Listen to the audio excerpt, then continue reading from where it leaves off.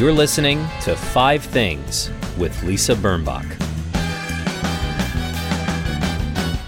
Hi, it's Lisa Birnbach, and I'm still on cloud nine from last weekend's wedding. My son, Exhibit A, married Star, his bride, his girlfriend of many years, and it was just lovely. It was happy. There were some surprises. Namely, I didn't realize I was supposed to dance into the ballroom with my former husband. I don't know what that looked like, and I'm grateful that there was no film. But I have to tell you, that's minor compared to how joyous it was and how happy my son was. I mean, if you ever see your child in that moment of bliss, man, it sustains you. And I believe clinging to that joy is good for our health. You know, usually after a big event that you've been planning or helped planning, there's a whole bunch of, oh, if only I'd, or we should have, or I wish I'd said this. But I don't have it. I don't have any of those grievances or doubts or worries. I just had a beautiful time, and I think my children did too, and I'm just very happy about it. Okay, but in case your kid did not get married last week, there's still a whole lot of gratitude to catch up on. Meanwhile, I'm pleased to tell you about this week's guest. She is writer and editor Nino Lorez Collins, who in her spare time, and she has 4 children, so spare time, 4 children. Think about that. She founded the online and now real community called Wolfers, as in Virginia Woolf. Dealing with aging without apology, as she terms it, Nina has written a book called What Would Virginia Woolf Do? That is published by Grand Central Books. She has also just released a volume of her late mother's writings entitled Notes from a Black Woman's Diary, published by Echo to huge acclaim. I'm looking forward to hearing her 5 things shortly. But first, my 5 items that made my life this week, and maybe they will inspire you. Number 1, I am heartened and excited by the large number of women who have so far declared that they are running for president. I think the numbers could go up even. Who knows? The season is young. Given that women, those most emotional of creatures, have already been elected to lead such complicated countries as Germany and the UK and Ireland and Israel and India, Argentina, the Philippines, Norway, Pakistan, Switzerland, Finland, Peru, Macedonia, Thailand, Poland, Austria, and some I don't know how to spell, you'd think you could trust a female elected in the United States. We shall see. A woman needs to prove she has the background and skills to do the job, but she cannot be ruled out because she is a woman, nor should she be elected just because she's a woman. Let's make that clear. Yet I think she couldn't do worse than some other people who've been elected, if you catch my drift. Number 2, I am very grateful to my, I'm going to put in quotes, my stepdaughter, Izzy, who is my partner's daughter and who has been such a professional arranger and doer since she's become a professional arranger and doer.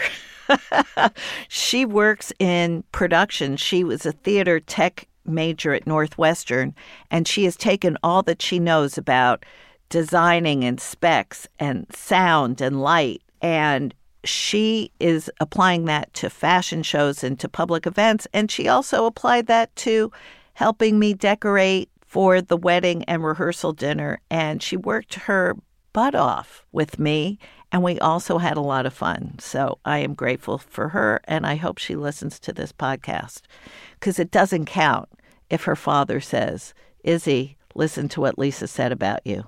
Note to Mr. Control. Number 3, I have always enjoyed arranging flowers myself. Not to the point where, I'd like to open a flower store and be that person, because I'm not that good and I don't know enough about flowers. But for the rehearsal dinner, I thought, it would be really quite fun to make the 7 centerpieces myself. So my boyfriend and I went to the flower district early Friday morning, went in the rain from place to place, looking particularly for ranunculus, but not only. And usually when you go there, these are the places that open at 4 a.m. and do big business with hotels and with flower shops and with giant corporate clients. And they usually just give you the prices and send you to a line to pay. Generally not helpful. However, Michael at Florametz USA was wonderful, gave me good advice on vases, helped me arrange kind of a bouquet that was unusual, that had depth and dimension, but also you could see everything closely. It wasn't as if it was just a bunch of something. And he was really, really nice. And I have to say, I enjoyed the whole afternoon of cutting flowers and putting them together. And we still have a couple of flowers left. And I have, because I'm a giver, I have posted some pictures of my arrangements on the blog at lisabirnbach.com. You're welcome. Number 4, you know in December that we lost our beloved dog, Henry. But I commissioned a portrait of Henry, which finally arrived. It's Henry in spirit. Obviously, it's not a photograph of Henry. It's an interpretive painting. His name, Henry, is painted on top, lest we forget who this is. And it's kind of in a homespun frame and style. It doesn't look like anything fancy that you would find in a great home in England. It looks like something you might find at a tag sale. But I like it. And he's going to join other beloved figures on the wall, I'm hoping this weekend. And number 5, well, this is a surprise. Robert Mueller. Robert Mueller. Robert Mueller. And now I'm happy to talk to Nina Lorez Collins, who I've been so excited to meet. I've been excited to meet her because I am a late-to-the-party fan of What Would Virginia Woolf Do, her website and her book. It started as a kind of private, inside-y thing on Facebook, and people who listen to the show regularly know I have very mixed feelings about Facebook, as I imagine you do as well. But also Nina is much more, and she's a mother of 4, and she looks good. Her hair is combed. I don't know how she does it all. She also has recently edited her mother's writings in 2, I think, posthumous collections. And we have a lot to talk about. Welcome to the show. Thank you. I'm so glad to be here.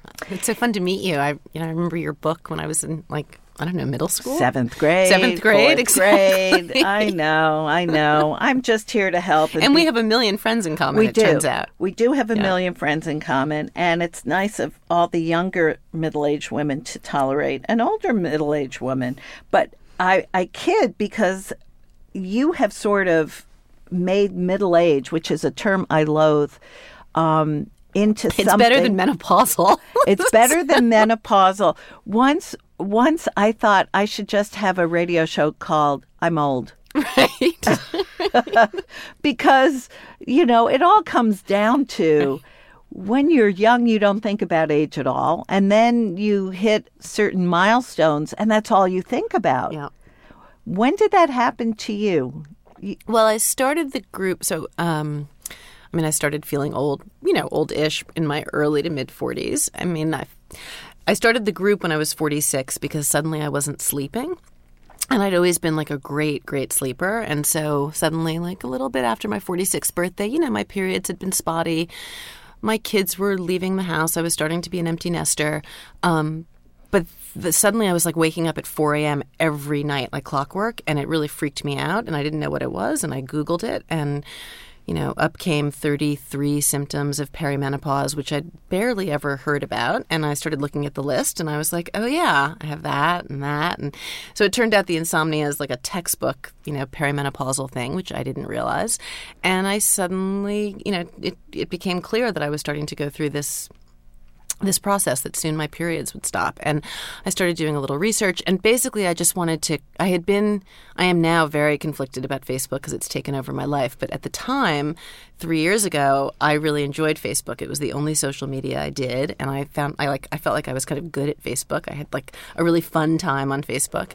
So I posted and said something like, did you know that impending sense of doom is an actually documented symptom of perimenopause? That's one of the 33. It's one of the 33 symptoms. And I thought that was hilarious.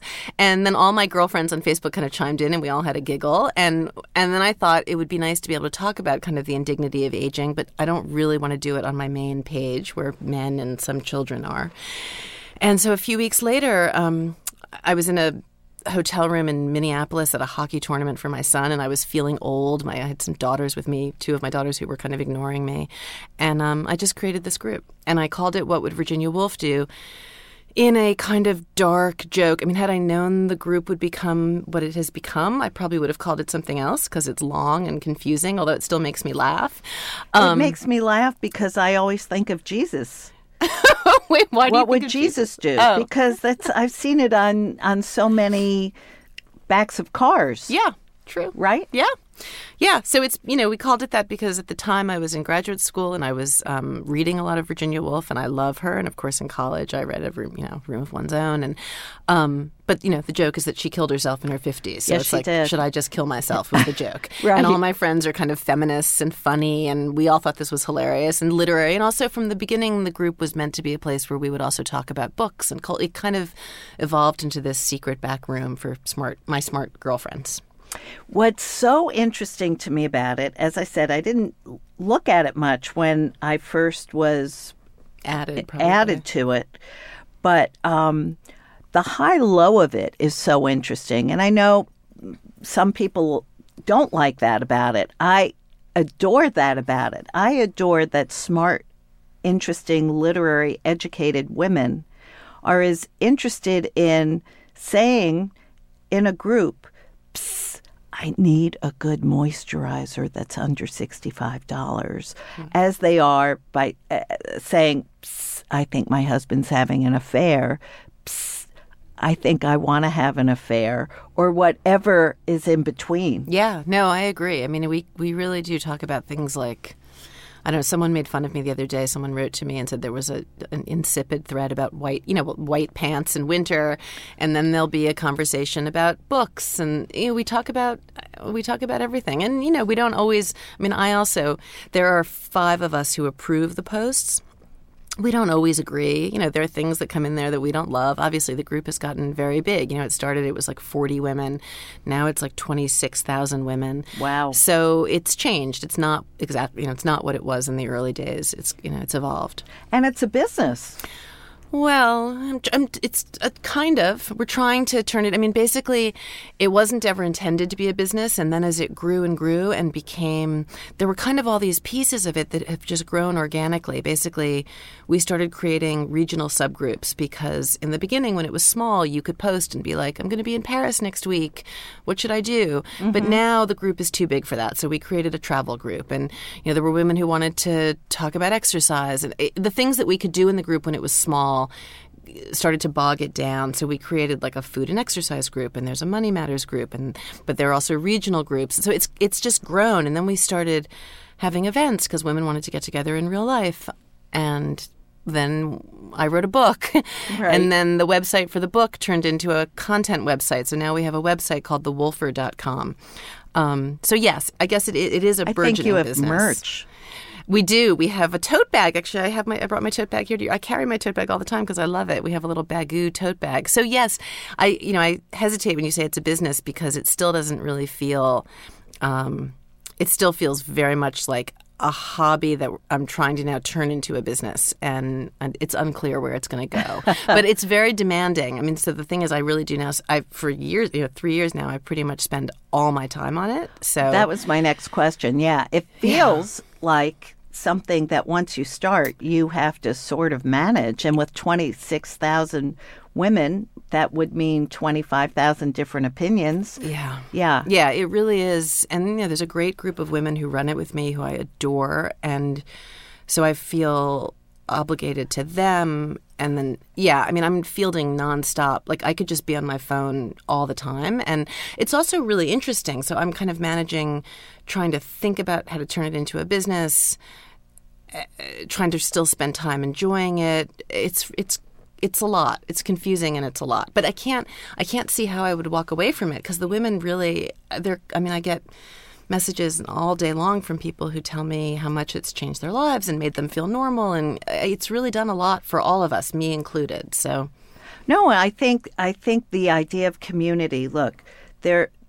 the irony to me of what has happened in the last 20 years is that we all carry around a gadget to connect to other people, and yet we're not connected at all. And the candor and the openness and the honesty that people are willing to, not willing, that they need to use to express on your page is something that it feels like a safe place. Yeah, no, the connection really is kind of extraordinary. Because people talk about social media being so bad, and I get that. Like, I do hate that I'm on my phone as much as I am, but I've been really surprised by the amount of friendships and real connection and real solace and incredible resource. And like, there's a thread going on in the group right now that has us all like on the floor laughing for the last 24 hours, and it's so nice. Yes, it really is. It's amazing. Now, how do you spend the rest of your time, since that's full time? Well, I have 4 kids, and they're, grown-ish. They're 18, 20, and 25. So I spend time kind of caring for them and watching them grow. I have this whole kind of side career with, as you mentioned, my mother. So my mother was a Black filmmaker and writer, a woman named Kathleen Collins, and she died in 1988 of breast cancer, a few weeks after my 19th birthday. And she was really relatively unknown in her lifetime. She was kind of known a little bit as a playwright, and she was kind of in Black intellectual circles. People knew her. She had made 2 films that were not released that were kind of artsy and intellectual. And I've lost track of time now, but probably 6 years ago, I remastered her feature film, a film called Losing Ground. And I did it because the original film was disintegrating at a lab in Midtown, and it was one of the first feature films made by a Black woman in America, and I knew it was a really good movie, even though no one had really seen it. And so I mostly did it kind of for our family and for her to preserve it, and found a distributor, and it ended up being released. And the New Yorker called her a genius. It ended up being this incredible thing. She got all this press, and so then after that, because I come from book publishing, it's my background, once Losing Ground was successful, I thought maybe I can publish some of her written work, which earlier I would have thought no one's going to care about a bunch of literary stories by a dead Black woman. But because of the film success, so I ended up publishing a book of stories that she wrote in the early 70s, late 60s called Whatever Happened to Interracial Love. And then that did really well and got incredible review attention. And so now just this February, I've edited a second collection, which is called Notes from a Black Woman's Diary. And it's selected works. It's a couple screenplays, a couple plays, an excerpt from an unfinished novel, some letters, diary entries. It's a lovely book. And now I think I'm done. I think I'm done with the revival of her work, but it's been amazing. But also how remarkable to have that legacy. Yeah. And how wonderful to give that to her. I know. It's been amazing. It's actually really hard to kind of understand how I feel about it. It's been really like the New Yorker just has been. She's gotten incredible attention, and I can't imagine how she'd feel about it. And it's very poignant, and it makes, I don't know. And then I'm working. So the other thing I'm doing, which I go in and out of, but I'm back to doing right now, is I've been working for like 10 years on a memoir, a very different book from the Virginia Woolf book, a more ambitious personal memoir that's kind of about my mother and my childhood and my own life. And I hope I finish that one day. So this whole process of bringing her work back into the world and figuring out my relationship to her has been a big. I mean, her death was really the defining moment in my life. So, Are you an only child? No, I have a younger brother. Uh-huh. He's 3 years younger, and he's lovely, and he lives in Brooklyn, and is married, and has a couple kids, and he's a marketing executive guy in sports. And I took care of him when my mom died, so I became his guardian, and so. Wow, yeah, wow. The whole concept of memoir is something I think about a lot because people tell me I should write one. I have no desire to really do that. Well, do you write much in the first person? I don't remember. Do I? I do on the blog. Mm-hmm. This is the most personal stuff I do, actually. I have written 2 essays that one was published, one will be published in anthologies. Mm-hmm. But I basically don't feel my own life is very interesting to other people. Well, I'm sure your life is interesting, but what you say, I mean, it's kind of mortifying to write a memoir in that way because really, who cares? And you do feel like it's just extreme navel-gazing. And there was a very harsh article in the Times in the last 10 days by Alexandra Fuller. I don't know if you read it. Was that the one about Dani Shapiro? She was criticizing a slew of female memoirs in a really harsh way. And, you know, I hear her point. I mean, I get it. It's hard. I mean, the reason I'm writing this story, I never, ever thought I was a writer. I was raised, my mother was really, really talented. And then I worked in book publishing, and I was a scout, and I was an agent, so I was representing writers. And until I was like 38, I never thought I would write anything. And then I went through a very difficult divorce and a real depression, and I basically felt like I needed to kind of look at my childhood and my life to kind of help myself. Mm-hmm. And in doing that, I got interested in writing. And I ended up doing a master's degree in something called narrative medicine at Columbia, which is kind of it's kind of the study of illness and the body and death and how we share our stories in that context. But it's very much about the healing power of the written word. And in some ways that informs Virginia Woolf also, right? My idea in Virginia Woolf is like, be honest, share your story, be vulnerable. It will help you move forward in a good way. I think the thing that does appeal to me is helping people through telling true stories. Yeah. And that part I understand. There are people who have written, 3, 4, 5 memoirs who aren't even 60. And but they sell them. I know. Dani Shapiro, I know. It's amazing. Or Alexandra Fuller. I mean, a lot of these people. A lot of these people do. And I guess, it is a very legitimate way of marking your life and marking time. And obviously they have their fans. And yeah, if people, I mean, Dani's new book is really great. I loved it. I thought it was terrific. Yeah, I don't know. Yeah, I mean, actually, I'm eager to read it.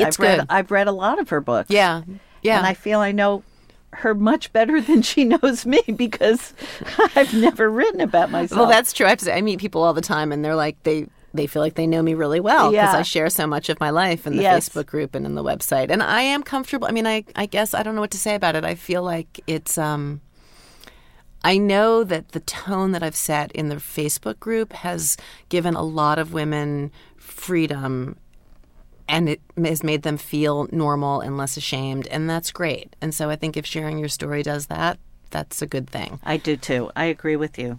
So on that note, let's talk about the 5 things that made your life better. Okay. Recently. I forgot to prepare, so I had to, for this podcast. You had to cram. So I had to quickly think about this, but it actually wasn't that hard. So last night we had what we called a mod dinner. So the moderators of the group all came over to my house for dinner, and these are women I've gotten to know. A couple of them I knew before I created the group, but really I've gotten to know them because they were passionate wolfers who ended up becoming moderators, and they're really funny and smart and fabulous. Some of ours are in LA, so this was just the New York mods, but the mods have made my life immeasurably better, and they're friendships that I was laughing so hard last night, I can't remember the last time I laughed like that. So, and they're inspiring and beautiful. And so, the mods. The mods. The second thing is fishnets. I'm wearing right now a pair of fishnet stockings, which I don't think I've done since I was like 16. They are some bitchin' fishnets, They're too. really cute, right? Yeah, they are really cute because I have to tell everybody they're large fishnets. They're not your typical... Yeah, the square is like almost an inch or yeah. 3/4 of an inch. Exactly. And I don't know why. I guess it's because it's Valentine's Day, and I was trying to figure out. I have kind of a relatively new boyfriend, and I was trying to figure out how to like get in the mood for Valentine's Day, which I'm pretty cynical about. So anyway, I bought these yesterday. I'm wearing them today, and they make me feel a little bit like I'm 16 in a good way. In a good way, and I love them with your fringed. I just hit my head on the microphone. I'm staring so hard. Your fringed boots. If they're not on your list, they'll be on my list next week. Okay, these are a couple years old. These are from number 6, like a few years ago, and they're not the kind of thing you want to wear all the time, but lately I've been liking them. Thank you. But they're not on my list. Okay, so the mods, fishnets. Then I discovered this amazing museum last week. My boyfriend took me to this museum we were driving up to Boston to visit my kids. And he said, let's stop for lunch in Hartford. And I've done this drive a million times, never stopped in Hartford. The Wadsworth Atheneum. Uh-huh. Do you know it? Yes. It was amazing, this museum. It's a beautiful building, It's too. This beautiful old building. I think it's like 150 years old, and it's been there forever. And they have kind of something from every great art. The collection was amazing, beautiful. So that is definitely one of my favorite things at the moment. I can't wait to go back. Lemon squares. So one of the mods, Diana Kane English, made lemon squares last night, and she made them because it was a joke from the group. We had this really funny thread, which I actually can't even recount, about lemon squares in the group. We don't talk about food that much. But anyway, they were super delicious. And I ate like 5 of them, and I've been on Weight Watchers, and it totally broke my diet. Oh, no. But I really liked them. And then my last thing is there's this lotion called Skin Trip. Do you know this lotion? No. Okay. Writing it down right now. It's so good. It's from the health food store. You can only get it at health food stores. And it's this coconut skin lotion called Skin Trip. And it's in this cute, it's like a white bottle, because I guess it's just see-through. The lotion is white. And then it's got like black type on it. It's a very simple bottle. And my mother always used to use it, but I don't buy it really for nostalgic reasons. It's really great lotion, and I hadn't had it for a long time, and I just bought it again. And it's kind of like light. And in February when your skin is so disgusting. Yes. I've reached that. I don't usually complain about the weather, but by mid-February, I'm a little unhappy, and my skin is so dry. So I've been using Skin Trip, and I'm feeling better. So those are the 5 things that are making me happy at the moment. That's a perfect list. Now, I have to ask you one thing, though. Sure. You mentioned number 6. Yeah. Okay, where those... Oh, the Brooklyn clogs. Where the rad boots are from. Now, I wear clogs all the time. Me too. I wear clogs with a back because I used to fall out of my clogs. Mine have training wheels.